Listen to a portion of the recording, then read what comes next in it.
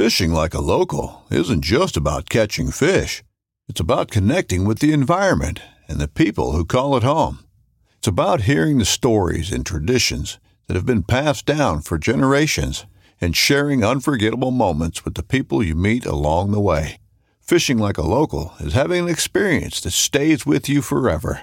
And with Fishing Booker, you can experience it too, no matter where you are. Discover your next adventure on Fishing Booker.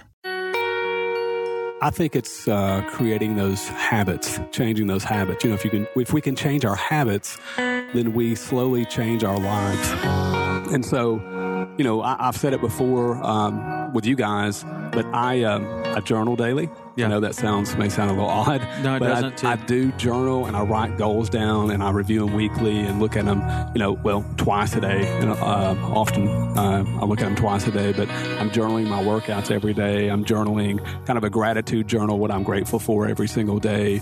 But I think that's a habit that I have now been doing, I guess, since 2013. So, and that's if I miss a day, which I don't miss a day, but if I'm late in the day in doing it, it's on my to-do, you know what I'm saying, kind of a front sight focus thing that I'm going to get done that day because it's important to me.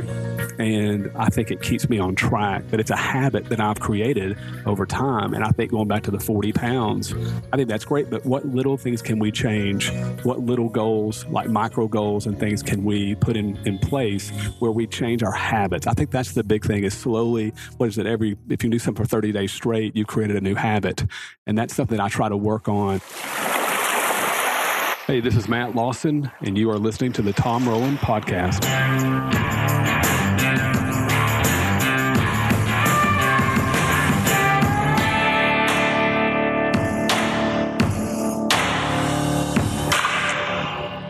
Hey, if you like hunting and fishing shows, Waypoint TV is the place. You can see them for free. You don't need cable. You don't need anything other than your phone, your tablet, your computer, waypointtv.com. You can go there, learn how to download the app on virtually any device, including your smart TV, and see all the best hunting and fishing shows, films, short films. You can also follow them on Instagram, waypointtv.fishing, waypointtv.boating, and check it out. You'll have a lot in store for you if you don't already have it. If you do, you know what I'm talking about. waypointtv.com. That's the place. Go there for free content.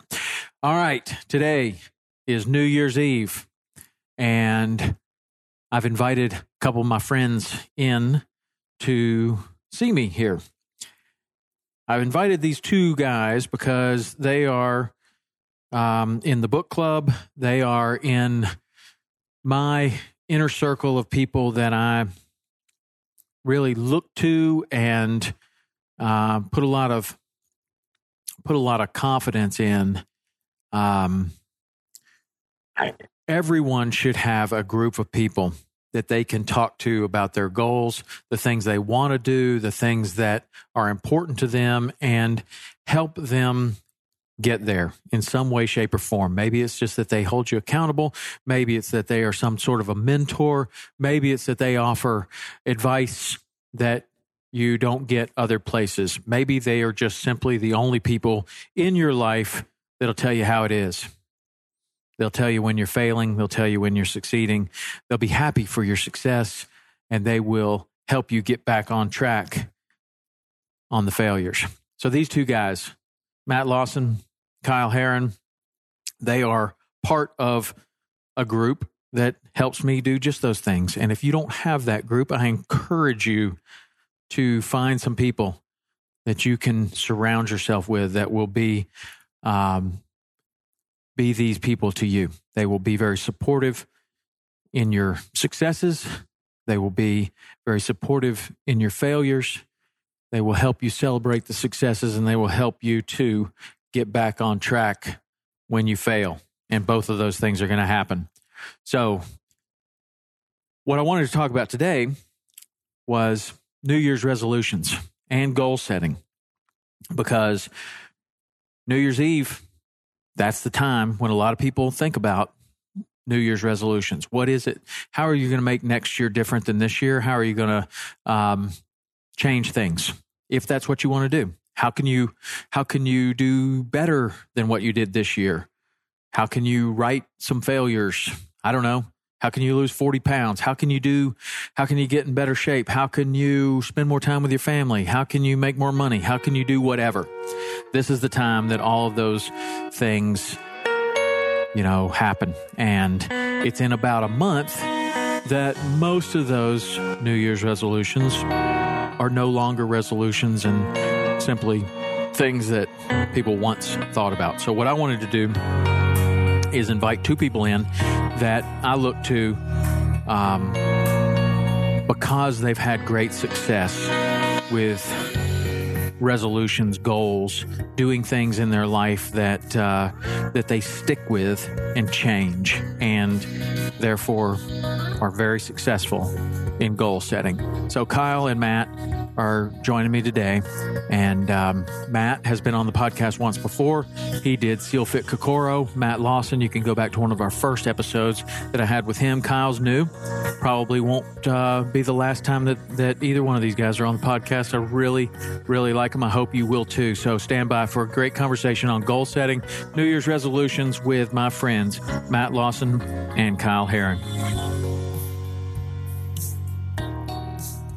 So today's show is with two of my favorite people, two guys that I do a lot of training with, two guys that are part of the book club, two guys that have been part of different conversations that I've had myself with, if I'm going to set a goal and I want somebody to hold me accountable or I want to talk through an issue. These two fellas are two people that I go to often, and I certainly encourage you to have your own group of people like that. But what I wanted to talk about today, because it is New Year's Eve, and we're sitting here on New Year's Eve talking about New Year's resolutions. And of all of my friends and people that I do business with, people that I know, you two guys have managed to probably not only set goals, but meet them and exceed them on a regular basis. So I want to talk about that. First of all, so just to introduce you, this is Kyle Herron. Kyle and I work out together. Matt Lawson, who's already been on the podcast one time before, that did Kokoro.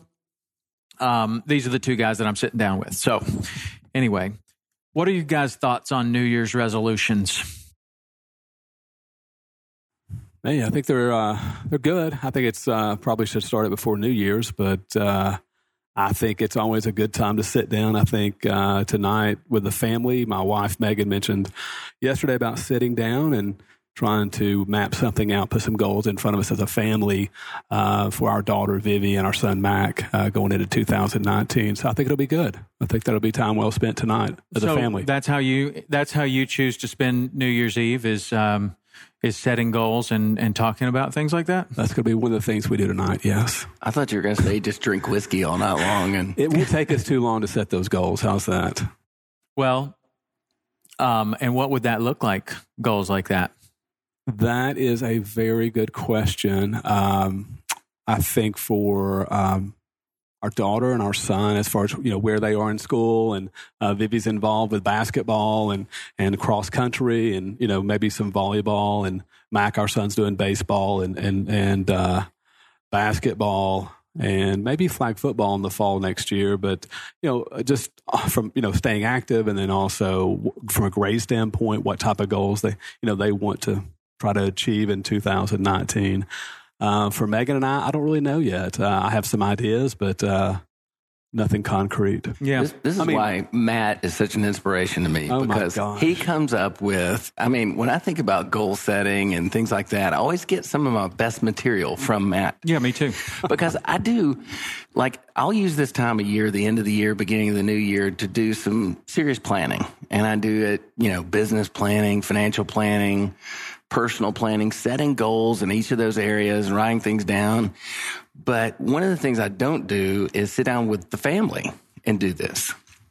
And I think that's just next level, because it's really team building, getting everybody on board, everybody going in the right direction, everybody pulling in the same direction. I have a good friend and work associate, David Howell, who does a family dream board. I think this is magic. He'll do a big whiteboard in the garage where the whole family gets to see it every day. And everybody in the family, he's got 3 kids, a wife and 3 kids, and they've all got a section of the dream board. And you put down 3 things that I want this year if money were no object. I love that. And, is that something? Megan and I have talked about that, a dream board. Again, I think what action speaks louder than words. We haven't followed through on it yet, but it's definitely something we've talked about putting together, have the kids put together for themselves where they want to be, kind of cut it out, put it on the board. I agree with you, Kyle. It I think that's a expands home their run. thinking, right? I agree. And they see it often. Yeah. In front of them all the time. I'm a big believer of that. I'm huge into asking people what they're going to do different the next year and challenging them on, why. Why is that important to you? What's your reward?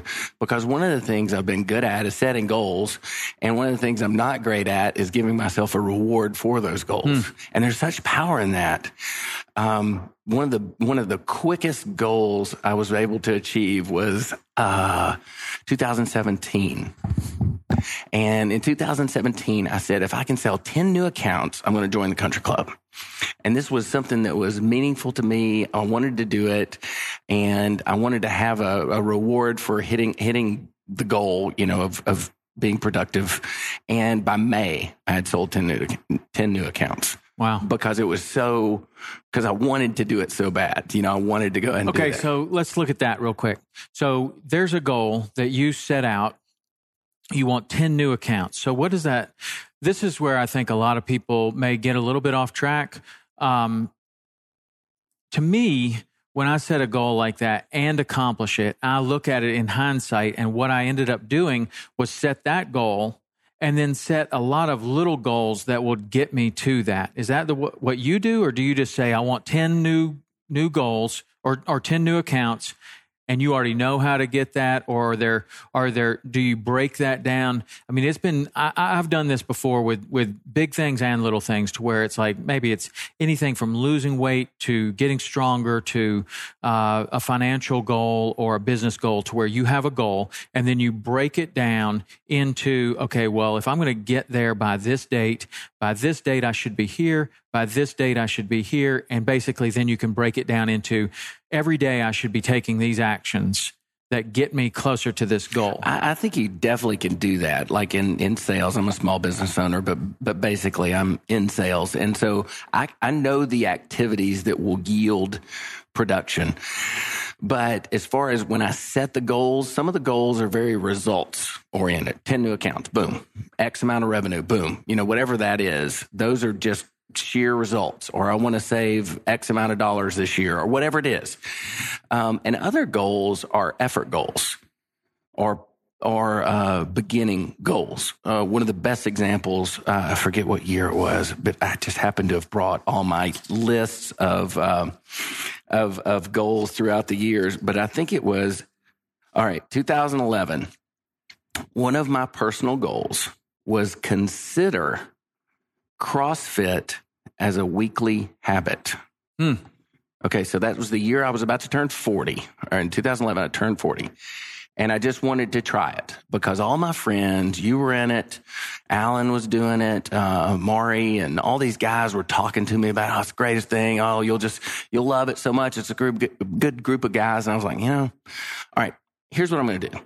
I'm going to at least consider doing it as a weekly habit. And that year, I participated 4 times a week beginning in March, and haven't really looked back. I'm going 3 to 4 times to your garage to work out. Right. Every week. Wow. And it began as a thought to consider.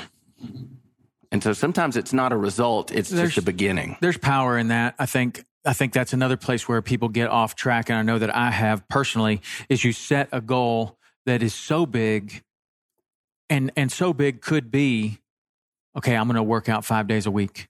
For somebody that doesn't work out or has let their health go way off track, it could be, okay, I'm going to save $10,000 this year for somebody that is not disciplined financially. Or it could be, I'm going to sell 10 new accounts, whatever. It could be that 10 accounts for another person could be 1,000 new accounts, right? A goal that just seems so outrageous that people never take action on it.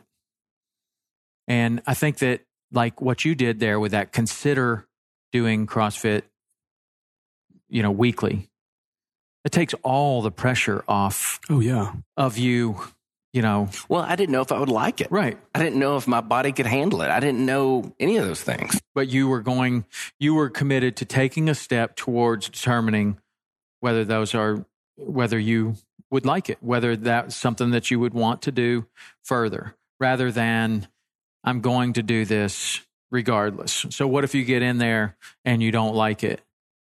Your real goal, or maybe that was your real goal, is just, I want to get in better shape, right? I want to get stronger. I want to maintain my flexibility, my mobility.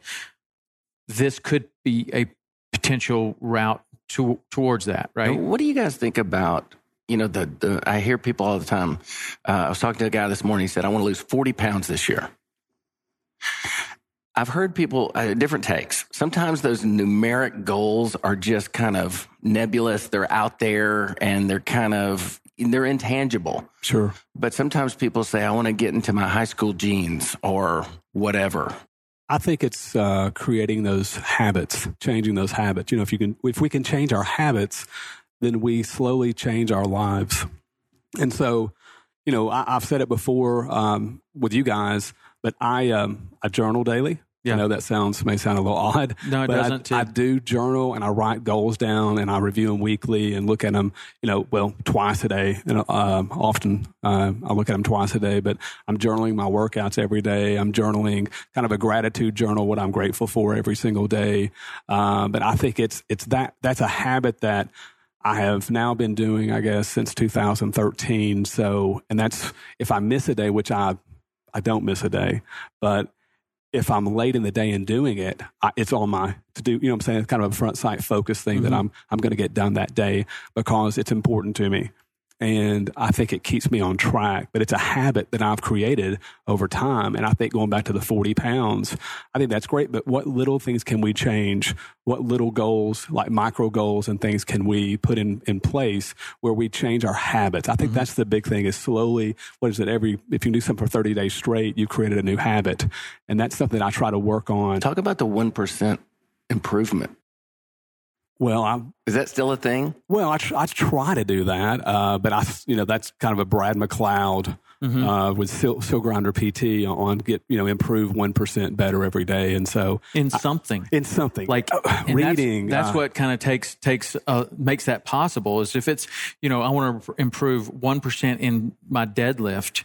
Well, you probably can today, and then you might be able to tomorrow, and you might be able to next week, but 50 weeks down the road, you may not be able to put 50% on your deadlift if you're already a very well-trained athlete. Say you can already deadlift 400 pounds. So to say that you're going to put another 200 pounds on it, it's possible. But what Brad is talking about a lot of times is improve yourself in any area 1% daily, right? So that, to me, like when I start thinking of it like that, is it's like, okay, well, I may be able to make that improvement physically, or I may be able to read a book that gives me 1% more knowledge towards business or towards relationships or towards something. Or it may be that maybe I learn a foreign language and you're getting 1% better every day, right?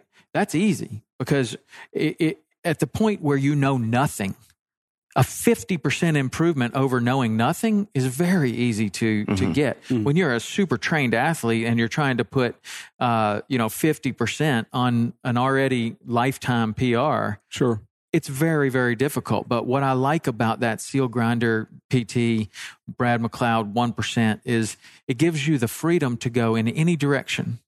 And then you're in constant learning and you're in constant accomplishment mode to where you're like, okay, I did that. Okay, the mode part is so key. For those of you not in this room, Tom's wearing a T-shirt that says "Mindset is everything," and so that's right, baby. It is. That's a total mindset deal, right? If I want to improve 1% in everything, or in one anything. thing or in anything. I mean, you're just constantly, how do I get better? How do I get better?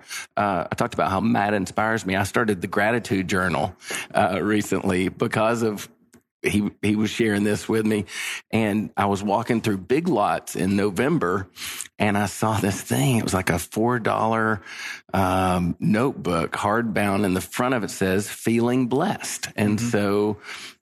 It just happened to be right around, Thanksgiving time. So I picked this thing up and I said, I'm going to start the gratitude journal in 2019. Well, I actually started it that week, and I go about every 3 days and I'll journal in it. So I'm making progress towards that. You're creating a habit. Yeah, but they're like, there's several entries in here, 10 or 15 entries already. And it puts you in this mindset of, okay, I know I'm going to have to write about this.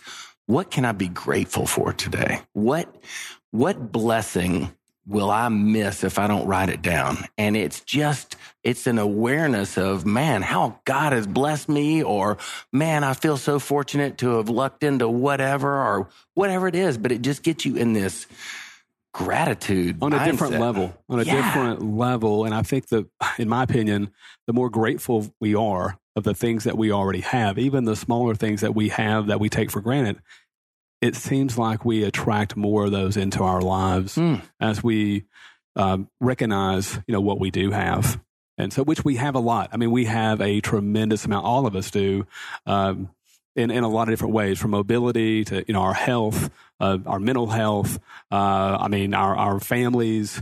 I mean, you look around and it's, we're very, very blessed. And so I struggle when I hear people complaining, even myself. I try to, hopefully I'm mindful enough to stop on the complaining, and I try to catch myself on that, because we have way too much to be grateful for and stuff like that. So and go back to habits. You've been doing the gratitude journal since 2011? 13. And so what do you think that has done for you? I think it's increased my awareness, just my overall awareness on a daily basis, a little bit more grounded, open, and just more appreciative. Right. From and so, A to Z. In starting that habit, because I'll have you both know, Kyle told me that he started this a while back, and I gratitude is huge for me, and we do our gratitude exercise, at the end of some workouts, but not every workout. Sure. So when Kyle told me about that he was incorporating this, I went home and I talked to Cynthia, and I was like, you know what, here's a good idea for us for next year. Why don't we each keep a gratitude journal and hold each other accountable for writing in it? And she's like, okay, well, how much do I have to write? And I said, there's no maximum or minimum amount. You can write one word, but what I want to do is write it every single day, right? Like, I want this to become a habit of journaling, and I want to be very careful, like your goal of considering CrossFit. I want to make a daily entry in the gratitude journal, and I want to do it together with Cynthia. And I just find that on the days that we start the day with the gratitude exercise, I feel better all day long. I totally Absolutely agree. Better. Totally agree. And so I want to bring in the gratitude journal, because I also feel like it is a way of creating a habit that I would like to journal more, like you're journaling. I would like to do that more. I haven't been very good at it.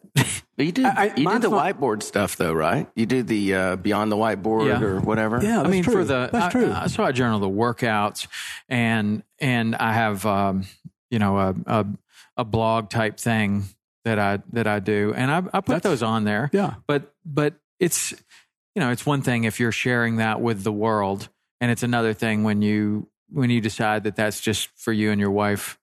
That's great, though, Tom. Yeah, I mean, that's super. I think I'd love for Megan and I to have a gratitude journal back, and and we've talked about it, and she's open to something like that. But I pulled my the format I use on my journaling is from SEALFIT. So Mark Divine, it's got a five questions in a sense, and it's about your purpose. And so how are you moving?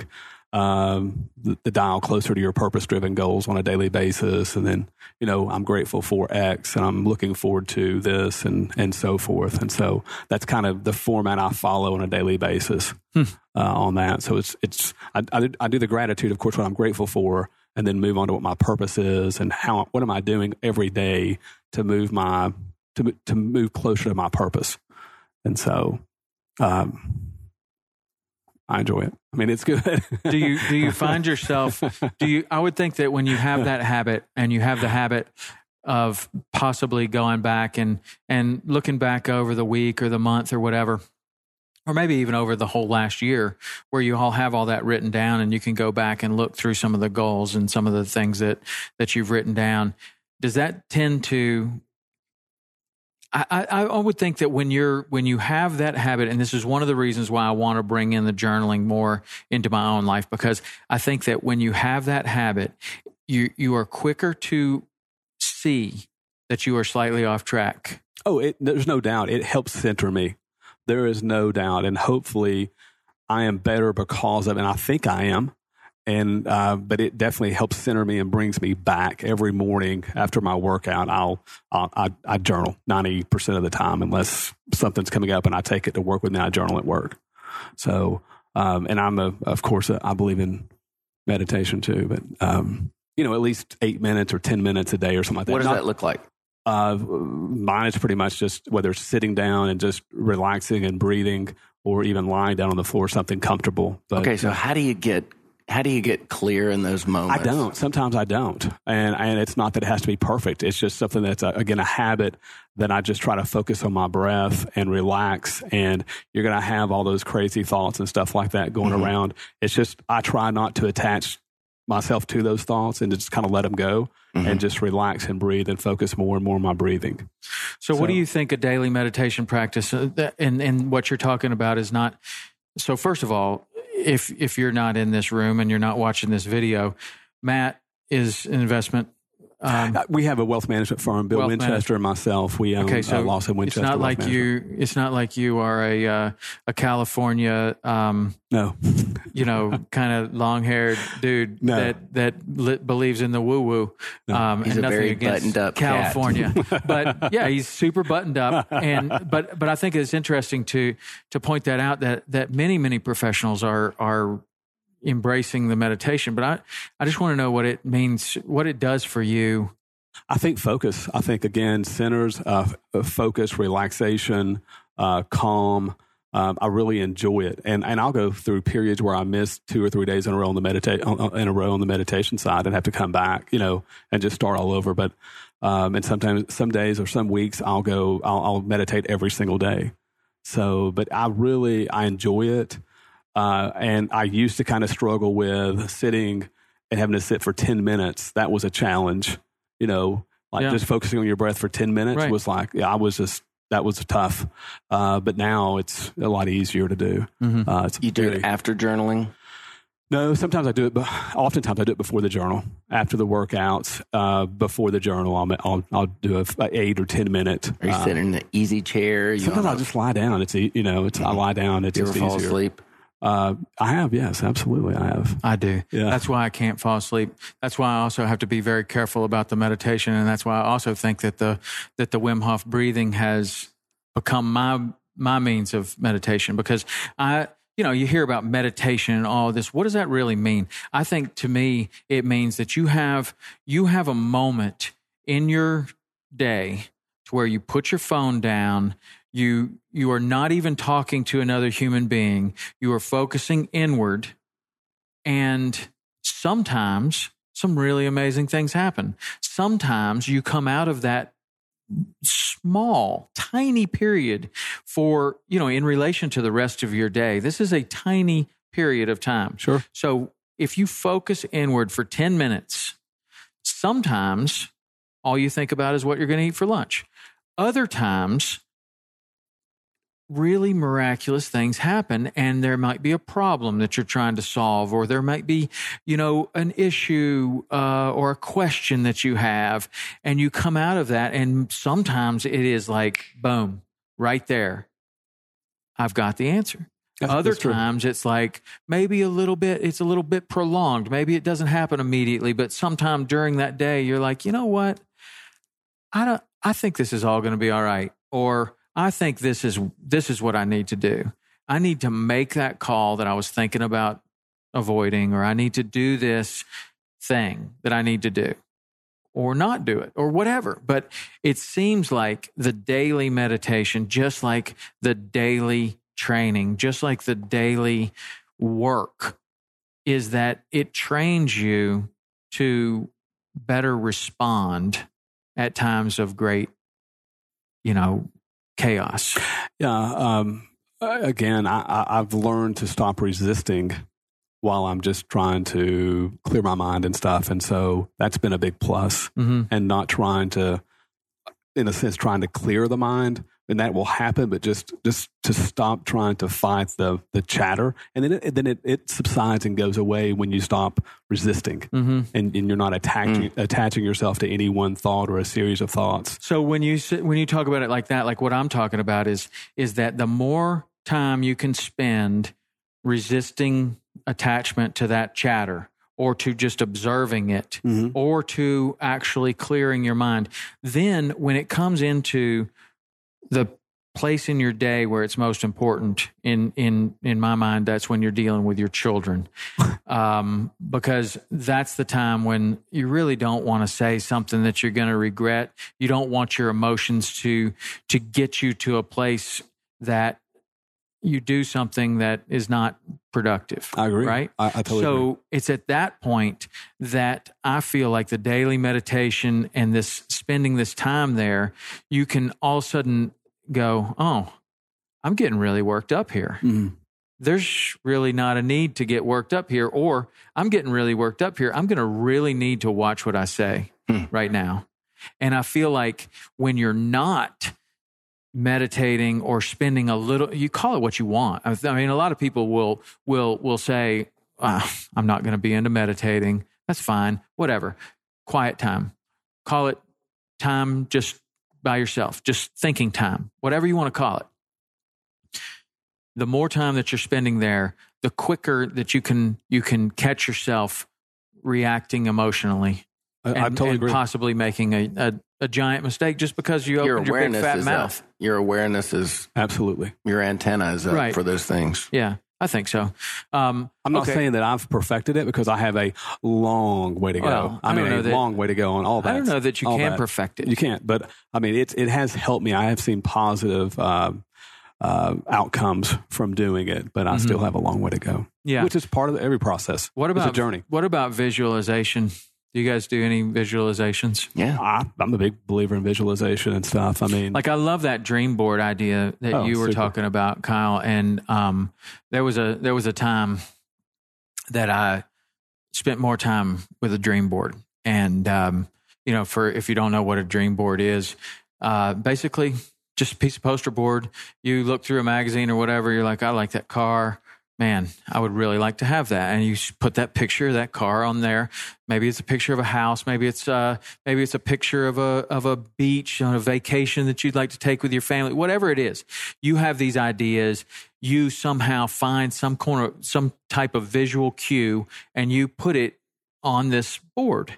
And a lot of times, it's a board that it could be in your closet, so nobody sees it ever except for you when you open the door, and there's your dream board. And it's just some sort of visual cue, I think, that keeps you a little bit more on track for your goals. So like when we're talking about New Year's resolutions and goals and such like that, a dream board can be a very effective way to keep you motivated towards that. Because if your goal or your New Year's resolution or your goal or whatever you want to call it is, I'd like to take my family on a Caribbean trip, or I'd like to take them to Key West. I'd like to take them to Hawks Cay. I'd like to take them wherever you want to go. A picture of that in a place where you can see it all the time can be very, very, very effective. Yeah, I think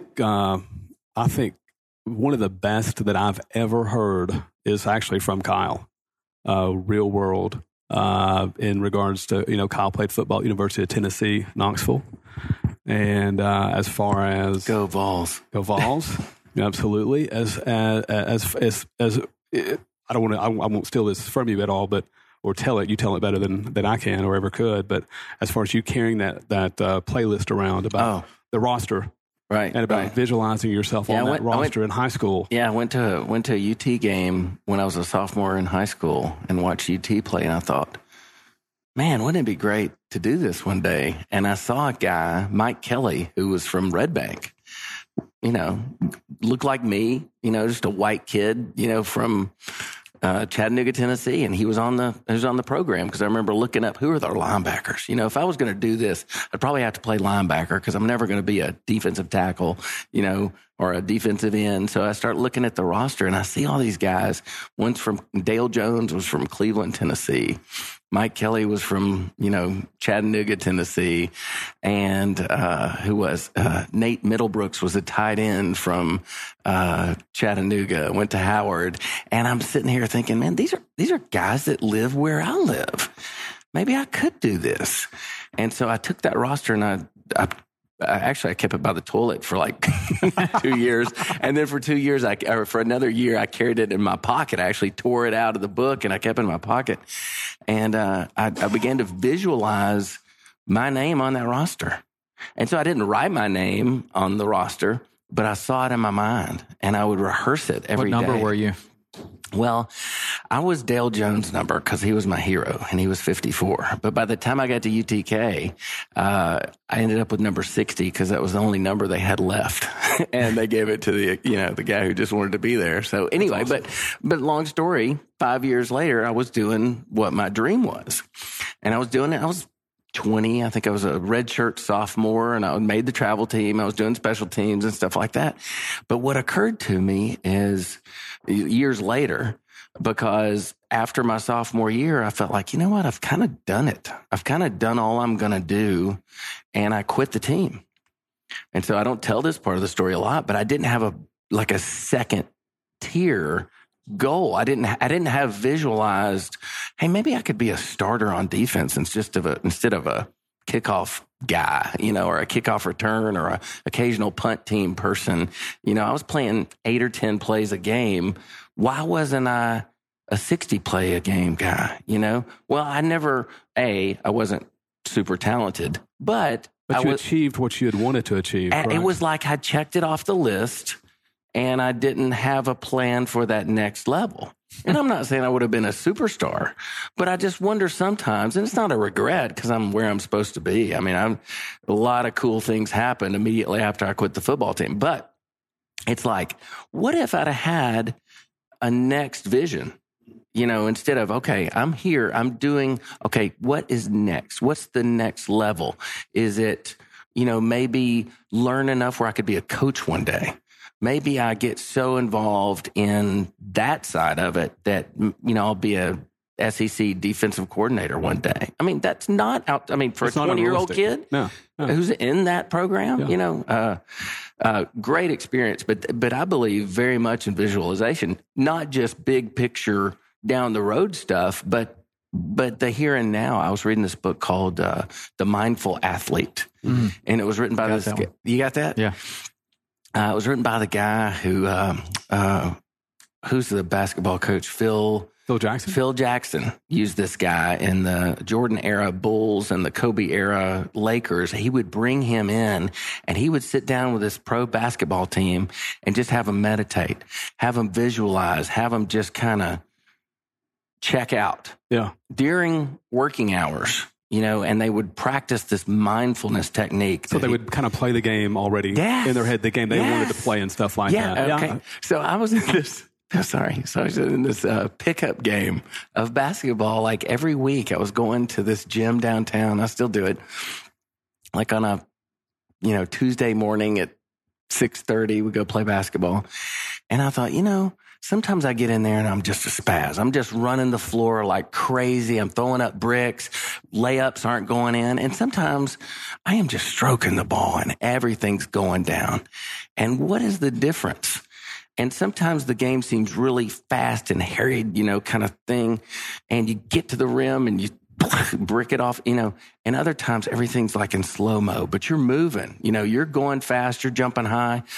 but it's just slow and it just seems effortless. And I thought, maybe my mindfulness isn't where it needs to be. And not that this even matters, but I just kind of spent 5 minutes before I walked out the door, and I just thought, I'm going to be slow at the rim today.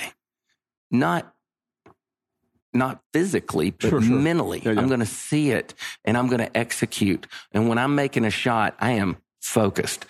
And man, I played like above my level that day. It was still bad for any level, but I mean, it was, it was above my level.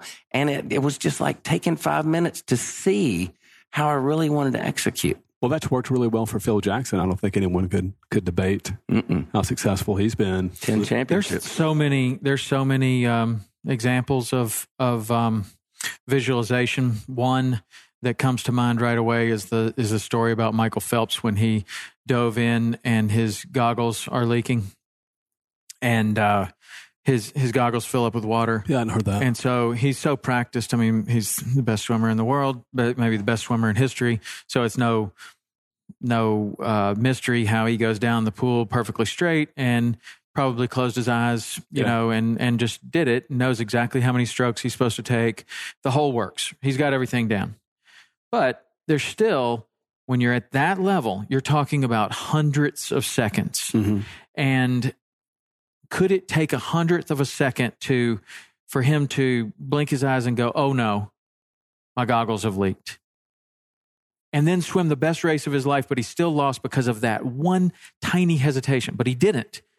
He dove in, did everything right to plan, finished, and the sportscaster says, hey, I understand that your goggles were leaking. How did you do this? How did you win the race? And he said something, and I may be butchering this, but basically to the point of this conversation, he said, well, I've already won that race 100 times over.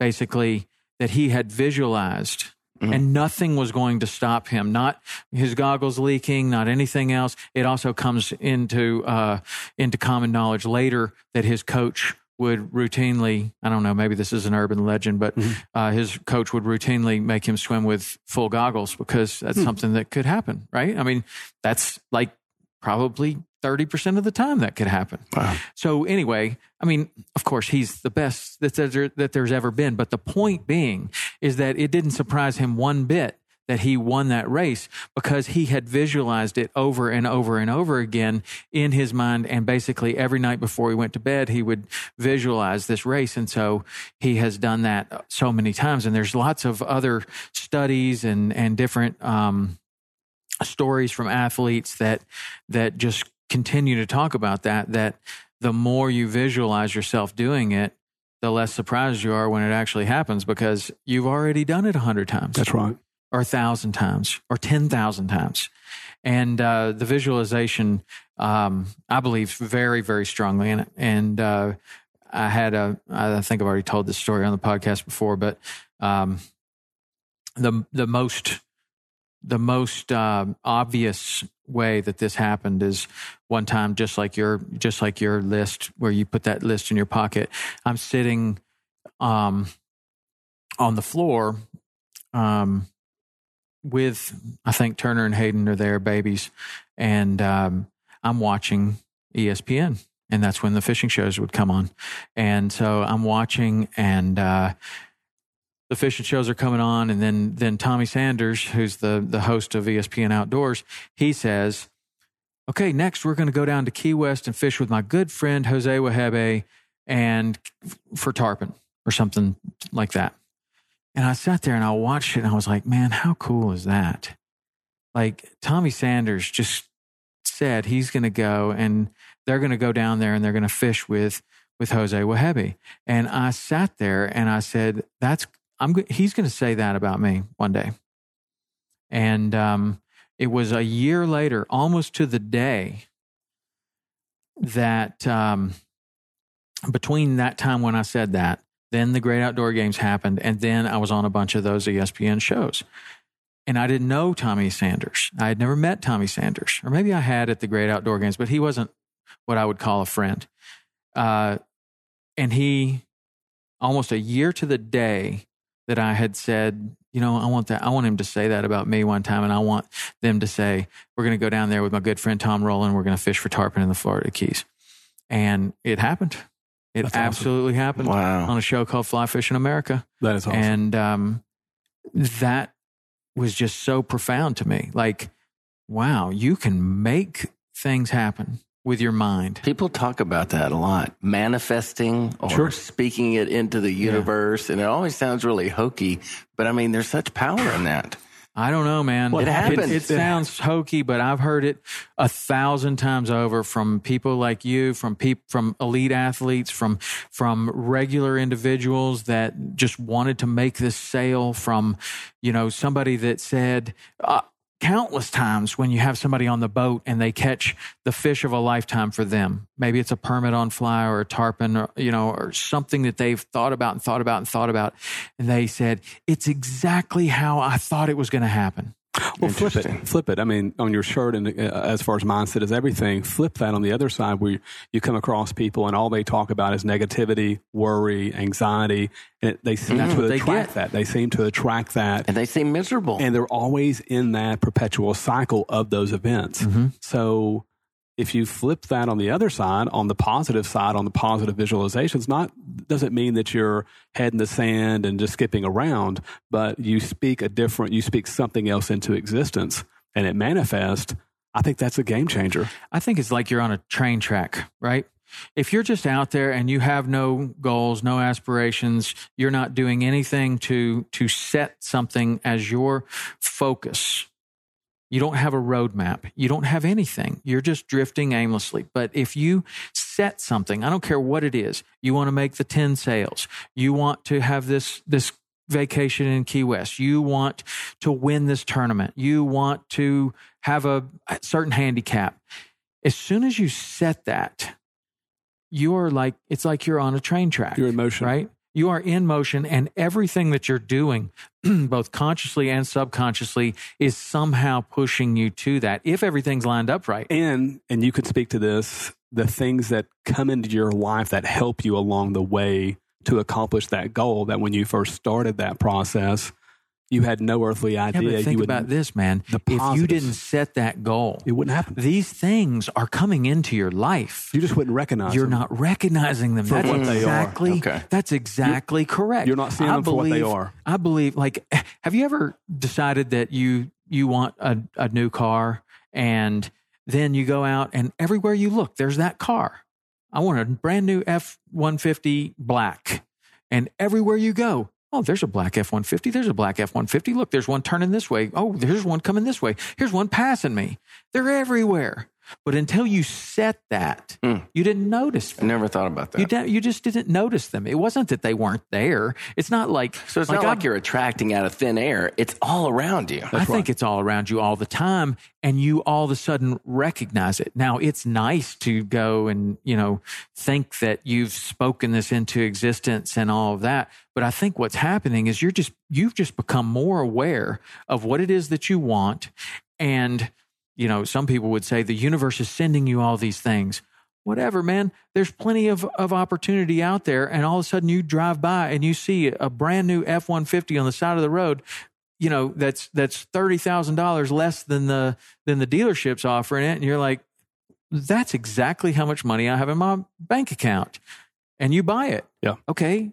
Did the universe send you that? Or were you just more perceptually aware of what's going on and had a goal of where you wanted to be or something that you wanted, and you're just noticing these opportunities, and you're noticing these things as opportunities rather than as just another car that's in your way. But you're taking action though too, right, along the way. You're taking action all the way. Well, you've married the action to the vision, right? You've got this overarching vision.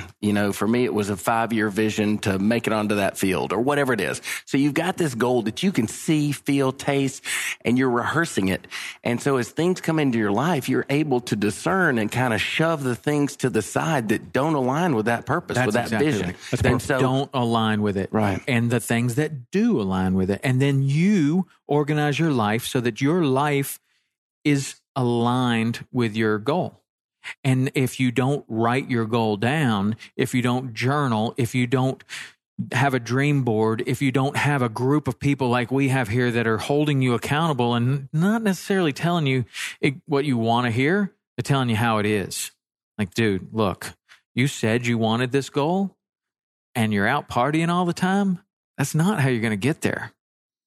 Well, takes a special friend to be able to tell you that. And a lot of people don't surround themselves with people like that. A lot of people surround themselves with people that are like, oh man, it's good. You'll get there. That's right. You'll get there. Yeah. Just, because maybe if it's that kind of person, maybe they don't even want you to get there. Like, has it been the craziest thing to surround yourself with people that don't actually want to see you accomplish your goals? That's why I think it's really super important, and probably the most important thing about goals, about aligning yourself with something, is that you surround yourself with people that are supportive of what you want, Absolutely. not judgmental about that goal, not whatever. It's like, look, you've said you want this. We've talked about lots of ways that you're going to get there, and I see that you're going in a different direction. That's right. And if you want my help, I'm going to tell you you're not doing it right, and that's hard to tell somebody. It's hard to hear. You know what's crazy also is when you find people in your life that are feeding you the negativity or coming against the things you want, and you recognize that person as someone who's an antagonist. Not that you have to eliminate them from your life altogether, because it may be a relative. Often. And think about that. You hear about people that are caught in poverty. People are basically pulling them down so they won't leave them. They won't leave them. That's right. And so these negative. So how do you, small doses, you minimize them. Yeah. Well, that's true. But there is that where people are purposefully pulling you down because they do not want to see you succeed and leave them, or succeed and do whatever you're going to do. But then there's the other of people that love you so much that they don't want to see you get hurt.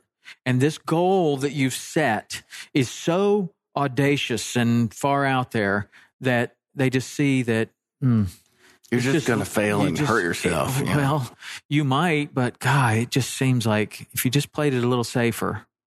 So which is the worst? Which of those two things is worse? Like, is it worse that somebody is absolutely doing everything in a malicious way to stop you from getting your goal? Or is it that this person that you respect their opinion so much is just kind of giving you the... I would think that would be the more insidious because you don't notice it happening, maybe. Yeah, but also the person that's doing it doesn't notice it either. Yeah, that's a good point. And it's coming from a good place, That's maybe. right. It can be coming from a good place, but it can often be the thing that steers people off track the most. Is that your mom said this, or your dad said this, or your grandfather said this, or your girlfriend said this. And they say it from a place of love, and they don't want to see you get hurt. But they think you're going to get hurt because they don't know anything about what you... They don't know any better. Well, yeah. But they also don't know about your goal. That's right. But you know what? A lot of times you don't know about your goal.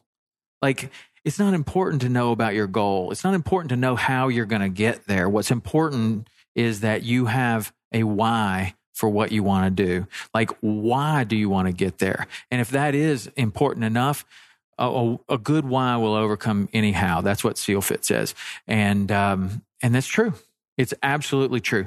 So that's all very interesting. So I want to know what you guys think about how all of this stuff that we're talking about, because I think we kind of jumped over what this day is for so many people. And that is, I want to make a change and I'm going to do X. And I'm going to call it a New Year's resolution because it's a new year. The slate's getting wiped clean, and I'm going to start tomorrow and I'm going to lose 40 pounds. Or I'm going to start tomorrow and I'm going to make 10 sales. I'm going to start tomorrow and I'm going to do this.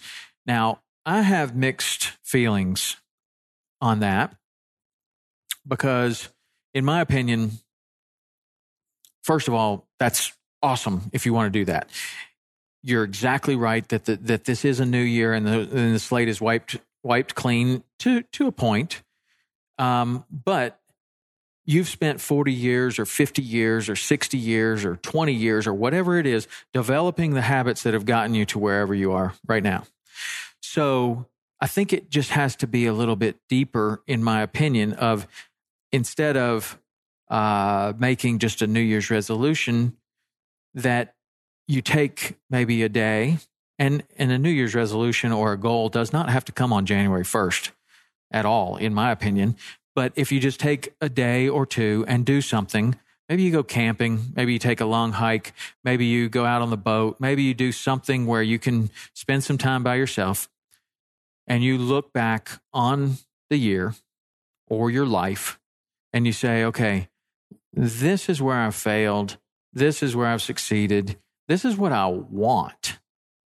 And I want to change the direction of my life. And maybe it's just an 1/8 of a degree trajectory, right? It's big. To get you to go where you want to go. But I think that period of retrospection is super important to see not only where you've been successful, but also where you failed and why did you fail. And some people are like, man, it's just easier just to say I'm just going to go work out 5 days a week. Well, maybe it is, but that doesn't mean it's going to get you to your goal or that you necessarily even know what the goal is. But I think that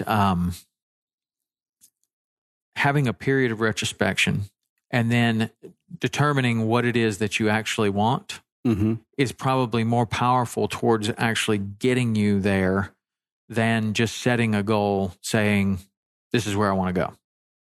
No, I totally agree. Writing that goal down is a big step too. Huge. And speaking to that goal and thinking of that goal and then taking action and backing it up. What did you say?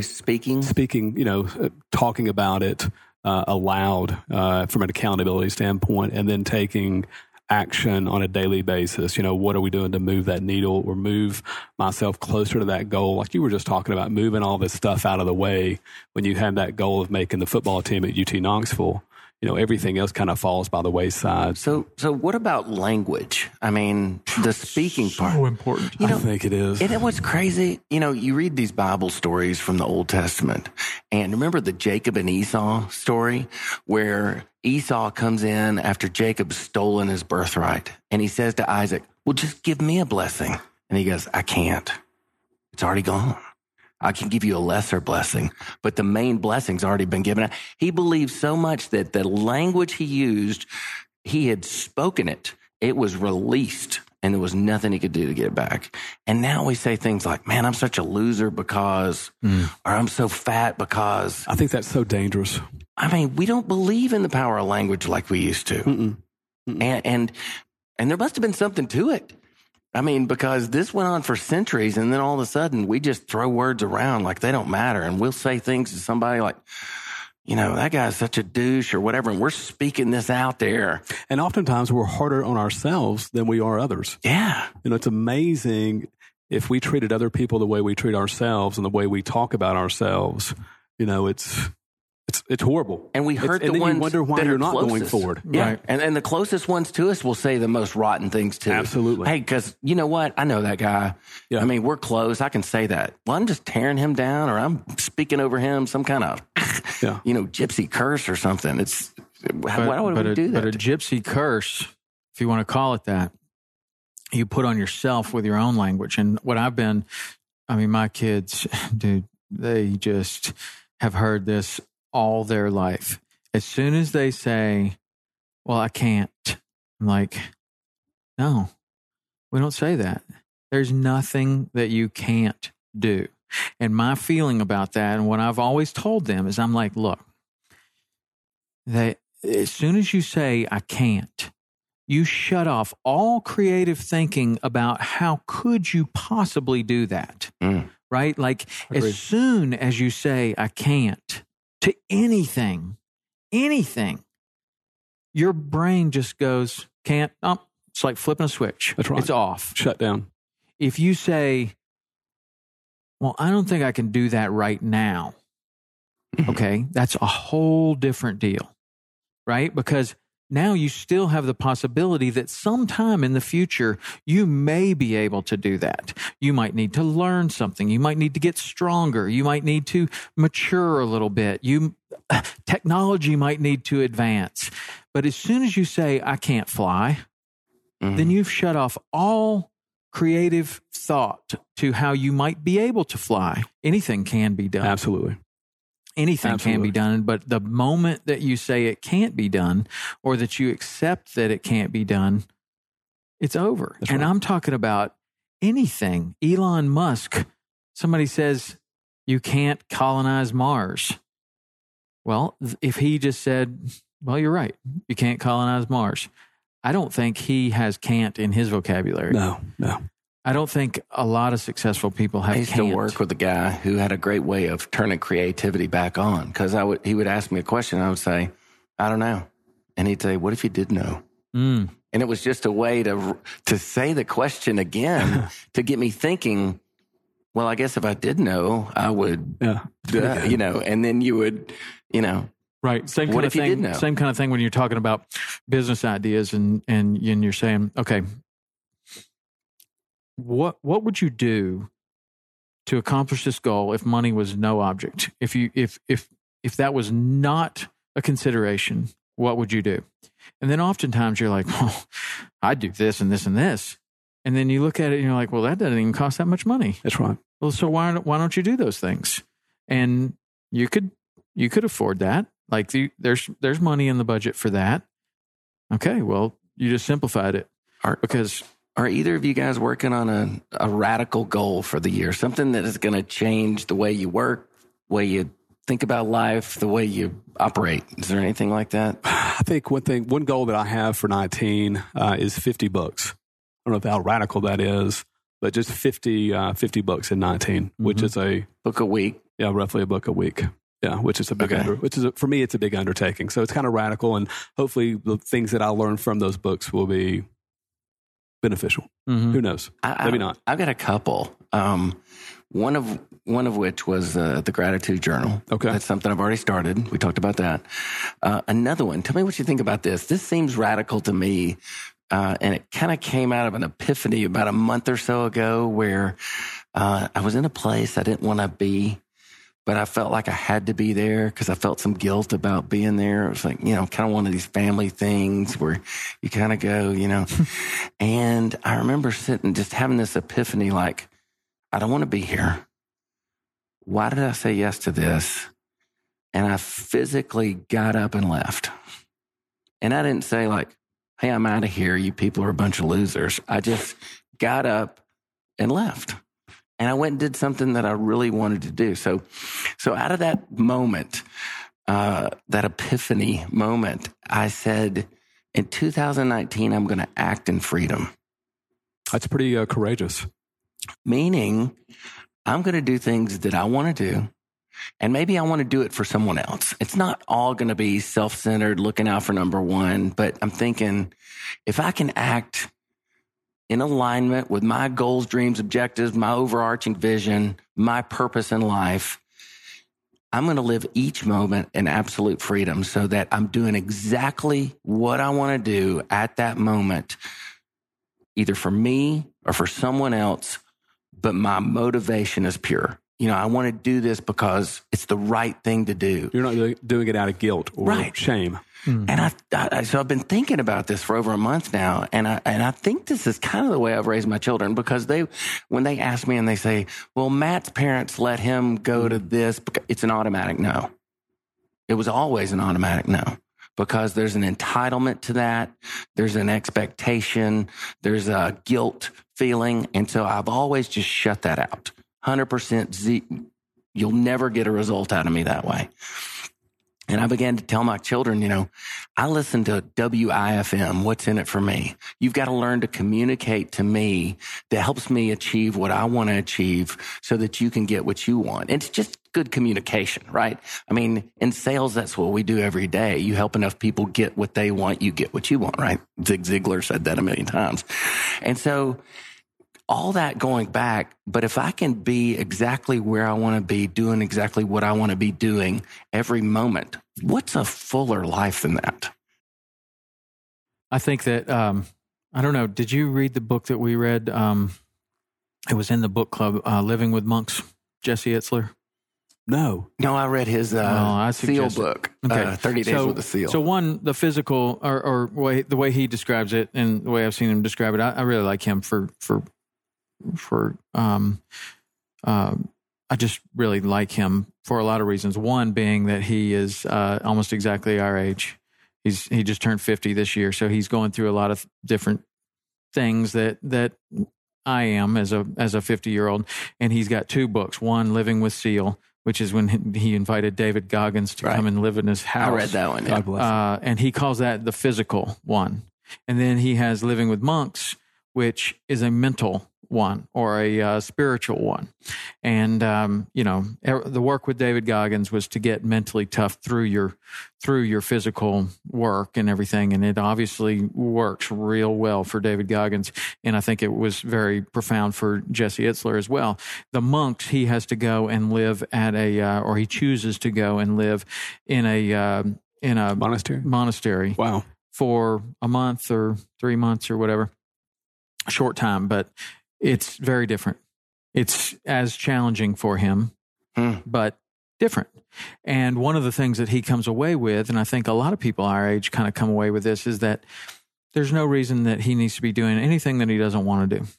And he develops a very different relationship with time there. And one of the ways that he does is he starts thinking, okay, well, the example that he gave was my parents are, 80. And so if we're lucky, they've got 20 years left. Most of those years aren't going to be really great. So let's just say it's 15 years left. So I've got 15 years with my parents. And then he's like, no, I don't have 15 years with my parents. I go see them 1 week a year. So I have 15 weeks 15 with trips. my parents. Yes. And in that week, there's probably 2 or 3 days where we don't really do anything. And so now it's like 12, now he breaks it down into days. And he's like, you're telling me that I've only got this many days with my parents. So he books a flight to go see his parents and decides that, that's not how he wants to spend the rest of his life, that he's 50 and maybe at best he's got another 50 years. And so he's not going to do things like you're talking about, needless, meaningless business meetings. Somebody wants to come and pitch you an idea. It's like, no, not doing it.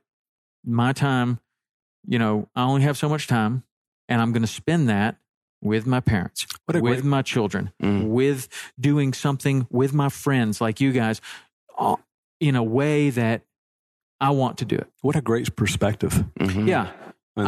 It was awesome. Incredible. Yeah. That was the best part of the whole book. But it was basically the underlying theme of the whole book, that he developed this different relationship with time and that he realized, I think a lot of people could take that and go down with it like, oh, I'm 50. Oh man, I've only got, 20 years left if I'm lucky. And he's like, no, I've only got 20 years left if I'm lucky. And 10 of those, I'm going to be in really awesome shape. So if I want to go climb mountains, now's the time. Next weekend is the time. I'm going to do this. I'm not going to think about it anymore. I'm actually going to go do this. And I'm going to do it with these people that I want to do it with. And I'm going to do it on my terms. And I'm going to make sure that I am enjoying this process, much to what you're talking about. And that can be, it doesn't have to be all for you and all selfish thing. Just as you are talking about, he makes mention of, I want to provide for the community. And when I do these things, I really want to do them. I don't want to be forced into going to some sort of benefit for something that I don't truly believe in. Kind of guilted into going to something. Yeah. That's awesome. That's it's a different perspective. I like it. You should read that book. It's really good. Now, what is it again? I'm sorry. Living with Monks. Living with Monks. Okay. Jesse Itzler. And you'll burn right through it. It's a very good book. Okay, so one more thing. I want to try this initiative, I call it. I call it the work from home initiative, where one day a week, maybe Friday. So this is kind of in the planning stages. So I'm open to any criticism or suggestions, but I don't want to go into the office at all. On one day. On one day, I want to either end my week, begin my week, probably Friday though. I mean, that's probably making the most sense. I mean, in our town, people leave at 12 o'clock on Friday and they're banished into the mist anyway. So I'm thinking maybe Fridays I just don't go into the office. I may still go to appointments. I may still see people. I may still make sales calls. I may still do recruiting, interviews, whatever. I just don't physically go into the office. I change my scenery at least one day a week. That doesn't sound radical, but when I think about it, it makes me kind of tense up a little bit. Like, well, what if you did it like this, like a stair-step approach? And this is one of the things that I watched this happen for one of my clients. And when I was fishing with this guy, he was a surgeon, and he told me one time he came down to Key West and we're fishing, and he says, "Yeah, I'm down here for 3 days this year, and each year I'm going to add a day." So the next year he was down for 4 days. The next year he came down for 5 days. The next day he came down for 6 days. The next year he came down for 7. Well, over 20 years, he's spending a month in the Keys almost, right? And so I didn't really think that was, I was like, dude, you're one of the best surgeons in the world. If you want to spend, 20 days in the Keys, why don't you just do it? Well, it's not that easy, right? But it is easy to add 1 day a year, incrementally, right? Increase. Incrementally. So for your goal, what if you did on Friday, you're going to spend a half a day in the office, and then every week you're going to spend a half a day plus an hour, a half a day plus 2 hours, a half a day plus 3 hours out of the office, a half a day plus 4 hours out of the office, or you're only going to go in at first for an hour. Or you're going to be there for, I guess I'm doing it wrong, backwards. You're going to be there instead of 8 hours, you're going to start with 7 hours. So you're just going to take 1 hour, you're going to cut out an hour early. And then the next week, you're going to cut out 2 hours early, and then cut out 3 hours early, then cut out 4 hours early, which you're not necessarily cutting out, or maybe it's coming in an hour earlier or hour later. You're just choosing to work in a different way, which I think, here, Builder moves around all the time. He moves his desk like all the time. And cool. He's a big believer in just doing something fresh. Like go work at a coffee shop for a couple hours. Go, I don't know, do something different. I think doing something different and keeping things fresh is hugely important. Yeah. But if you did it incrementally, more sustainable. Yeah. On the incremental side. I'm going to try and figure this out. That's a great idea, though. What's the worst that can happen? You just go back to what you were doing, I guess. Worst thing that could happen is that he comes to one of these meetings and we tell him that he failed and he needs to not go to the office on Friday. That's tough. The accountability. Yeah. So I made the goal 2 years ago to see a movie. You guys were involved. Remember this? I know. In 2017, I was going to see 5 movies in 2017 during working hours. At the theater. I told you guys that, and you were like, yeah, at the theater during working hours. And you guys were like, we're in. And we actually saw the first movie of my first movie of that year together. Yes. I said I was in for one. Yeah. Not for all 5. That's right. Yeah, but you went to the movie. I'm going to help you. Yeah. See, what would have been better is if you had said, okay, you're first, you're second, you're third, you're fourth, and you're fifth. And then you would have had a partner for each one. And you would think that would be such an an easy goal. But you talk about the incremental thing. I saw the 5th movie on December 29th, 2017. It was the last working day possible. See, that's why I have you guys at this table, because that's a very simple goal. That is a goal for you that you want to do. But here's the difference. You accomplished that goal and you did it on December 29th at the 11th hour. Yes. How easy would it have been to go, you know what, that's a stupid goal anyway. And it's not even a big deal. I proved I could do it. And here's 2 hours I could go. Mm-hmm. But you didn't. You went and you followed through on it. And what that means to anyone, so what? He went to see a movie, big deal. No, it's that you set a goal and that you actually accomplished it. It doesn't matter what the goal is, in my mind, because if you can do that, you could set a goal for anything and accomplish it. That's true. I don't know. It's it's funny because like when I thought about who would I get to sit down here and discuss goals and how to accomplish them and whether people or whether we should do New Year's resolutions, or do you call it a New Year's resolution, or is it really more of a goal? And does it really matter if you do it on January 1st, or is this something that you should just bring into your life all the time? That you guys are the ones that I thought of right away. Because Matt, for his an attempt at the complaining challenge, was it? Did we talk about that on the podcast? Were not we yet? Okay, No. Yeah, that was something. It took me about 6 months to actually achieve that 30 days, no complaining. And so anytime that who did you let in on it? Who did you tell? My wife knew about it. Tom knew about it.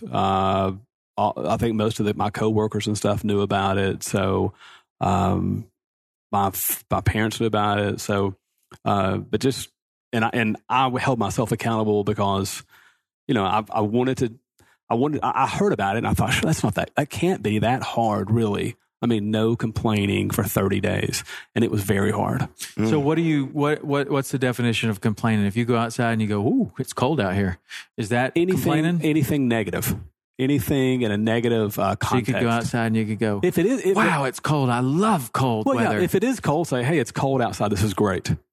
But not in a complaining manner, like, "Oh, it's cold. I'm so cold out here." What if you went outside and you said, "It's cold outside. This sucks. This is great." Hey, that's great. Hey, I'm good with that. So how much okay? of it? So it was more about the physical act of complaining, not you're BSing yourself on some of the stuff. It was right? more about the mental, about being more aware of what I'm saying.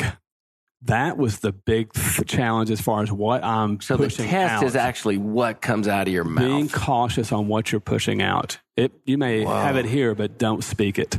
That's the big thing. The importance of language. I mean, that's it. Absolutely. Absolutely. So, I mean, I just wouldn't say it. It may cross my mind, but I'm not going to speak it into existence in a sense. So that's super important because it was of awful. The other shirt that I almost wore today, too. Which is my other second favorite shirt, is the one that says "Attitude is contagious." So when you speak it, when you complain, it's one thing if you're complaining by yourself. When you're complaining around other people, you're just bringing everybody down, man. Who wants to hang out or be around people that complain and make excuses? Yeah, no one. Complainers. Yeah. No one. I mean, it's horrible. But seriously, though, complainers. What is it with people that come up to? Oh man, I was just in this awful traffic jam, and it took me so long to get here. I don't understand what's wrong with people. They drive like crazy. I mean, can you believe it? The town has just gotten built up so much here, and gas. I mean, I needed gas too, and it's just so expensive now that that person thinks that they're making conversation with you, but they have just shot you with this giant stream of negativity. You're just like, damn, dude. And so, Tom, Kyle, by doing that challenge for 30 days, you're so much more aware of that type of, as someone saying that, I mean, I was super alert to that. So I'm actually trying to move out of those conversations. Yeah. Because of that negativity and stuff. So my wife started saying, let me stay away from that. She'll say, hey, do you think my exercise is working? I'll say, man, baby, you look great. You look great. I mean, your body's changing for the better. Blah, blah. You don't think I look fat? And I've begun saying, we don't say fat. We don't do fat talk. And she's like, I know, but do I look? And I say, no, we don't do fat talk. And I'm trying to get into that. Yeah. So maybe I need to eliminate all fat talk and complaining. See, I like having goals that are positive, and like I'll write my goals down. If there's anything that says, don't do this, I have to reframe it. So it's a positive. Well, and again, thing. I wasn't sticking my head in the sand and ignoring negative outcomes or negative events. I mean, I think that's unrealistic. I just chose not to complain. Not to be negative about that. Yeah. And to your point, trying to say it in be more positive, deliberate. I guess, again, just trying to be way more deliberate in my positivity. I bet there were times you found yourself literally biting your own tongue just to keep from saying things. But it made me think of other ways to come about or have a conversation and stuff, which was also very positive. So that's like when we talk about can't. As soon as you say can't, you shut yourself off from the opportunity that you can. And as soon as you complain, you shut yourself off from the opportunity that you could make this a positive, that this challenge that you see could possibly be an opportunity rather than a challenge. It's going back to Ryan Holiday's book. So easy to do. Absolutely. It's a bad habit. I mean, his book, Obstacle is the Way. I mean, that's great book. Super book. And as opposed to complaining about those things, trying to view those as opportunities. Not saying they didn't exist, they don't exist, things happen. I get all that. I'm not, again, head in the sand, ignoring that and skipping around saying everything is perfect. I'm not stating that at all. It's the way I choose to react to those things or respond to those things. What did it look like when you actually couldn't hold your tongue anymore and you say the thing that makes you start over? A new day count. I mean, but what brings you to that level? You'd go on a 30-minute tirade. That's right. I feel, okay, I'm good. All right, back at it now. Yeah, I mean, it just different things. So you're going for like 15 days, and then what makes you just break and complain? Just lack of mindfulness, lack of just caught up in the moment, just not really being aware of what I'm doing. I need to do it's hard. I need to start with a week. It was a lot harder than I thought it was going to be. Gosh, and I'm so positive. Yeah, I just still think it would be. It's the small things about, well, it'd be traffic or weather or whatever, or someone saying something, and then I respond or react to it without thinking. That's the big thing. So you have to be mindful. You have to, and slow it down. Slow it down. I am way too quick to react on a lot of things. I mean, just boom, as opposed to let's slow this down. Let's have a pause in here, and then let's respond to it. See why he's so challenging? No, it was tough. It was tough. It was really, really tough. It was awful. So I've heard of those 10-day silent camps. Yeah, I'd like to do that. I'd like to do it, but I think that would be very challenging. 10 days, you can't say anything. Well, Kyle? I think that despite my job as a professional television host and podcaster, my comfort zone is not saying anything at all. I'm way out of my comfort zone by talking all the time. And I am perfectly happy not saying anything for 10 days. That would be maybe my favorite vacation I've ever taken. However, unbelievable. However, I do believe that it would be far more challenging than you thought. Like the one time that you thought of something really good and you couldn't say it. And you're sitting with yourself. Yeah. You know what I'm saying? Mentally, you're just sitting with yourself. And I mean, that's just, I think it'd be a great experience though. I think that that would take some people way out of their comfort zone. Just like it would probably take some people so far out of their comfort zone that it would be comparable to other people doing public speaking. No doubt. That shuts people down to think about getting up in front of people and talking. That is, I mean, some people fear it more than death. Yeah. Some people would think that if they had to be quiet for more than a day, they would probably fear that more than death. I'm somewhere in the middle. I don't really mind either one. I'm perfectly comfortable not saying anything at all. 10 days. 10 days. For 10 days, no problem. Sometimes I would have the customer that would get on the boat and he would just say, listen, man, I talk to people all day long, the whole time. And I really don't want to say anything unnecessary on this trip. And we've been fishing together for a long time, but I really enjoy those long 2-3 hours of silence. You point a fish out to me when it's out there. Other than that, no problem, sir. Wow. We got along great. I know exactly Unlike where you're the coming from. chowderhead that just won't shut up. Yeah. That was awesome. So you ask about goals and uncomfortable things, and like you're talking about challenge. I have been trying to incorporate no phone when I'm talking to someone. Sounds easier than you think. No, it's. But in you this mean like world, in a meeting or just face-to-face talking, or what type of? I'm mostly talking about when I'm around my family is number one. So what I've been trying to do is come in. We have a place that we charge the phones. It's like in a little closet area. You plug it in, you close the door, and that's where the phones sleep at night. That's where they live, when they're charging. And so I come in and I've been putting that in there and then trying to be 100% present when I am talking with my wife or my family.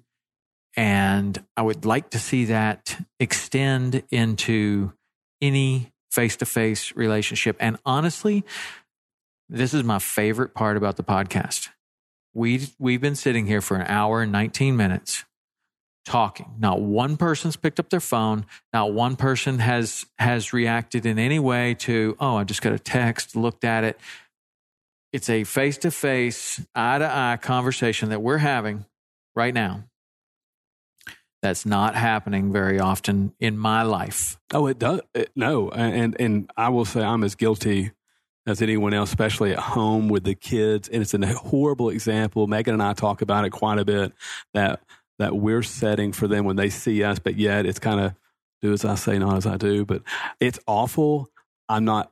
And we are trying to take steps to improve that. I like the idea of putting them up, but the kids see us do this. Then they do, or this, or whatever you want to do. But looking at that screen time, and then how can we say something when they're sitting there doing this on an iPad or something, and it's like no one's talking. Well, the worst thing is even worse than that, when they're telling you something and you just have a quick little. Somebody's waiting on you. Like in our situation, somebody is waiting on me to look at something and say yes or no, like on an edit for a TV show. Is this okay? Mm-hmm. Or not. And all I need to do is just look at it and say yes or say no, and then put it away. Yep. But my son's sitting there going, "Hey, Dad, do you know what we did today?" Well, and I'm like, yeah, But I'm looking at my phone. That is a message that is received loud and clear by your children of, that's way more important than me. Mm-hmm. What do you do when someone's doing that to you? Do you stop talking? I don't know. It depends. I mean, like not to be a jerk. In this world, like if it was you and Matt and we're having a conversation like we're having right now, I'd be like, dude, come on, man. Our time's all valuable and we've set aside this time for this. If you're not into it, then, maybe today's not a good day for this. But we also share a lot of things, with a group like this. But, at work and things like that, when, everything that we're doing is social media and this and that, and looking at how many people are looking at whatever and trying to, it's necessary for a certain part of the day. But my focus is it necessary for the rest of the day? And your family being the core. Well, the family's the most important part. But what has to happen is that the time at work has to become more efficient, because if I'm going to, I work, from 5 a.m. until I fall asleep at night, which is usually around 10.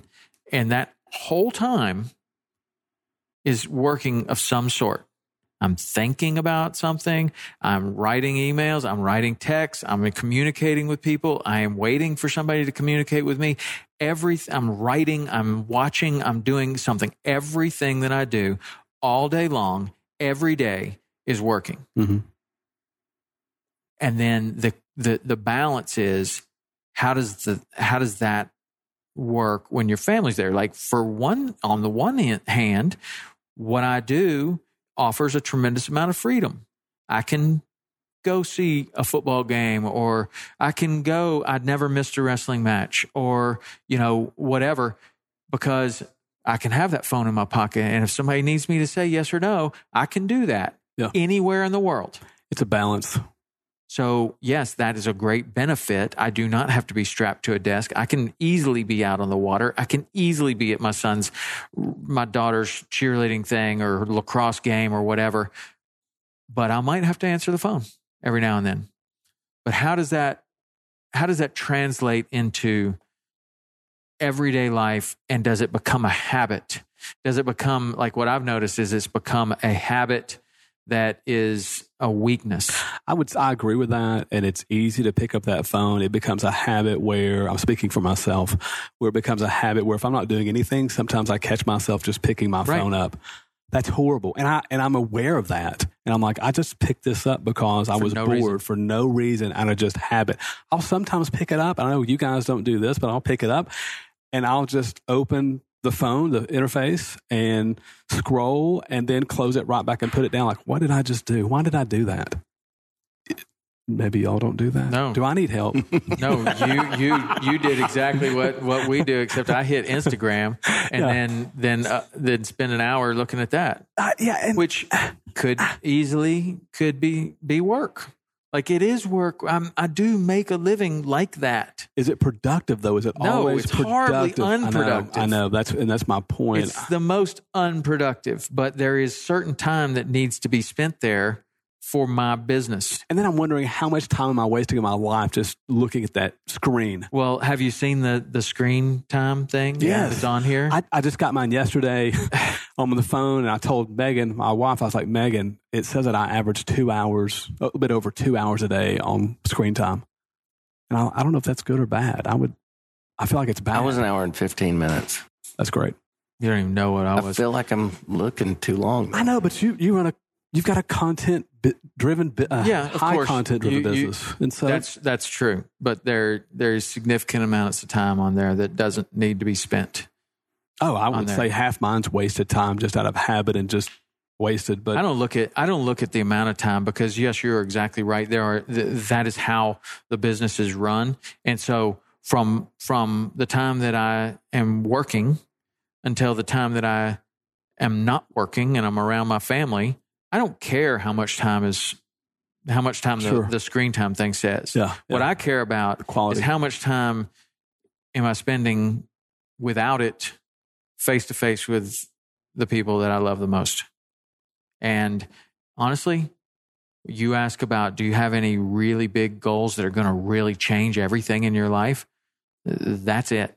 If I wanted to change one thing in my life right now that would make the biggest difference in every relationship, in every thing that is the most important, it would be to come in the door and put the phone in the closet, charge it, and don't touch it again. So you guys probably don't have this, but there are times when Megan and I are both doing this on our phones. And I'll look over and I'm like, is this healthy? No, don't have it. You should send her a text while you're doing that. I have. Have you really? I have. Like, hello. I have done that. Yeah, and I'm like, this is not good. And she knows that. She knows it, and but it's a habit. I know it's a bad habit, and I don't. Anyway, but it's a habit also that everyone is sucked into in this day and age. The phone has. I don't know. The phone has become so important, and we are simply a half a step away from technology being completely wearable or inside of our bodies. A contact lens that is everything that your phone is doing. So can you imagine just looking at somebody like we are right now, face to face, eye to eye, but you're really doing all kinds of other things like sending emails and looking at Instagram. Well, the book Abundance, you just pretend like you're looking at somebody. Yeah, the book Abundance has that. It talks about the technology that's out there right now. It's on 60 Minutes 6 months ago or so, where you could think something mentally and it would pull it up through a search engine. And it'll show it on a contact lens. Did the Google glasses not take off? I don't think they took off because they were dorky looking. But I'm telling you, we're on the cusp. We are so close to having it happen. And I just think that it's one of the scariest things as far as interpersonal relationships. I think it's one of the scariest things. Do you think face-to-face communication will be a premium if it's not already today, but as far as interacting? I think it's face-to-face. All you got to do is look at how texting has changed your phone habits. Would you rather text someone or call them? Right? Text. Most people are going to say text. It's easier, but texting is very impersonal. Absolutely. And I am number one on the list of people that abuse it for that reason. Like I told you, I'd rather not talk to anybody ever. Okay. So I'll text with anyone. Do you talk text or do you tap it in? Oh, I tap it in. Yeah, same here. Because you've sent some long stuff before. Yeah, I know, but that's because I have text hooked up to my computer, and so I can just fire it away. If I text you on the computer and it's like a triple paragraph, then I'm on the computer. If it's on the phone and I'm fishing, it's like, hey, what do you think about meeting next week? No. I think he might be fishing. That's a good goal, though, Tom, to minimize the screen time with family. That's where I am. I like that. That's you'd have to say it positive though. Maximize face to face. There you are. Look at you, man. I want that less screen time going forward in the night. Be 100% present in all my interactions with my family. Well, that's a challenge. I mean, and I think for everyone that's a challenge. A way to quantify it is I'm not going to be on the phone while I'm talking to people. Right, but it's not a challenge. If it's a challenge, if you got this thing in your lap like that and it's going off all the time, it's not a challenge. If it's gone or off, then you find yourself going right back to your regular habits of face-to-face, eye-to-eye. Why are we sitting in here? It's boring. Like, let's go for a walk. Let's go do something. Let's go fishing. Let's go do something. What are you really going to miss by putting your phone up for 4 hours or so? That's going to be so bad. It could be significant in my line of work. It could be very significant. From 8 o'clock at night. You could have an editor who is trying to make a network deadline to submit a show. Okay. And he could have a question of whether or not a sponsor's billboard is correct or up to date or whatever. And they absolutely have to have an answer before they can turn that in. And until you answer them, that show is sitting stagnant still. And so is the next one that they should be working on. Gotcha. And so that can cause a massive traffic jam in the edit bay. And all they need is you to just say yes or no. Thumbs up, thumbs down. And so there's massive responsibility there to answer the phone on occasion. But it's just like anything else. If the phones had an automatic shutoff around the world at 7 o'clock and this thing didn't work anywhere after 7 o'clock, do you think that we'd be able to figure it out and everyone would be able to go about business as usual, and you would just know, wow, it's getting close to 7. I better send that text to see if this is okay or not. Boom. Okay, good. It is. Done. Phone's off. So I don't know. I think that if that's the case, you can't just go on full on blackout. You have to, like what I'm going to have to do is just say to the people that I talk to, my editors, you know, the people who might be texting me at those times of the day that's work, that's involving work, is that, okay, look, I'm going dark after 5. So whatever we need to do before 5. And then you can get me again at 4:30 in the morning. But between 5 and 4:30 in the morning. Well, going back to your time, like what you're talking about, I mean, I do know people, and I'm sure you guys do too, that say, okay, I'm going to answer emails once a day. After 6 o'clock, you've sent me an email. I'm going to get back to you after 6 o'clock p.m. I'll answer emails between 6 p.m. and 7 p.m. every day. It's like a time block. Yeah. But during the day, there's no responses. Those dudes are who are those rich? And they got a lot of people working for them because they have people answering their emails. There's no possibility that I can answer emails one time a day. Think about if you had a driver. Think about if your next employee was a driver, and you stayed in contact with people you need to stay in contact with during these hours, or you time blocked your drive time to answer that, and you were completely productive and you had time to shut down. So you're essentially using Uber. You could, and that could be incredibly valuable.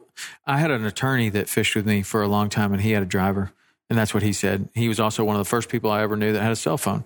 And then my dad, who was the first person I knew that had a cell phone was my dad. Really? Who is not into technology now. Yeah, he had a suit. Well, he didn't even have the suitcase. He had the one that was mounted in the car. That's right. But he was an insurance salesman, and he spent a tremendous amount of time in the car going to see people. Mm-hmm. And it just clicked with him right away. Like, if I had a phone in the car, think about it. I could be making all the calls. I could be even setting up meetings on the way to to drive out there. Yeah. And then, but it would always start with, hey, guess where I'm calling you? From the car. My dad had this portable, it was like a suitcase. It had a handle. He spent like $2,000. Crazy. The only reason he had it is because he would take calls. He was a doctor, and he'd take calls, and he wanted to play golf on Saturday. And so this thing would ring like a house phone in the back of the golf cart. Yeah. And he'd reach back there, and it had a cord, and everything. And so that's where I'm calling you. From number 17. From the golf course. And he would take call, on a Saturday. Yeah. But we plan. Yeah. See, freed him up. That's what's happened, though, is that at that point, being able to afford that technology afforded you freedom. Mm-hmm. Mm-hmm. You could do anything, and you could be away from the office. Now, I feel like it's gone from being freedom to handcuffs. Yep. Now you're handcuffed bondage to the one thing that once offered you freedom. And that's the discipline aspect on it from us, as far as being able to step up and, if we can, minimize that where we need to. Right? Well, it's the mindset. Yeah. Man. It's mindfulness. It's easier easiness makes you weak in a sense, but it's easier not to do it and just have it dominate your life. And I'm guilty of it. I mean, I have got to set some boundaries with my, it's just not a good example for the kids. It's not. And relationships in general. But, I've got to become more disciplined and aware of, and I'm as guilty as anyone. I'm awful at it. I'm probably the worst. So that's where I have the most improvement. So I set myself up for success by picking what I'm the worst at and having 1% improvement per day. So it's easy to get 50% better at not talking on the phone. Anyway, well, this was awesome, guys. And as always, I truly appreciate both of you being part of my circle that holds me accountable, and that I can share things that, you don't share with everybody. Things that seem really crazy, things that seem impossible. If you surround yourself with a group of people like I have with Matt and Kyle and many others, you can make the most profound changes in your life, or keep yourself exactly on track to living the best life that you could possibly live. And I really do believe that having positive people around you,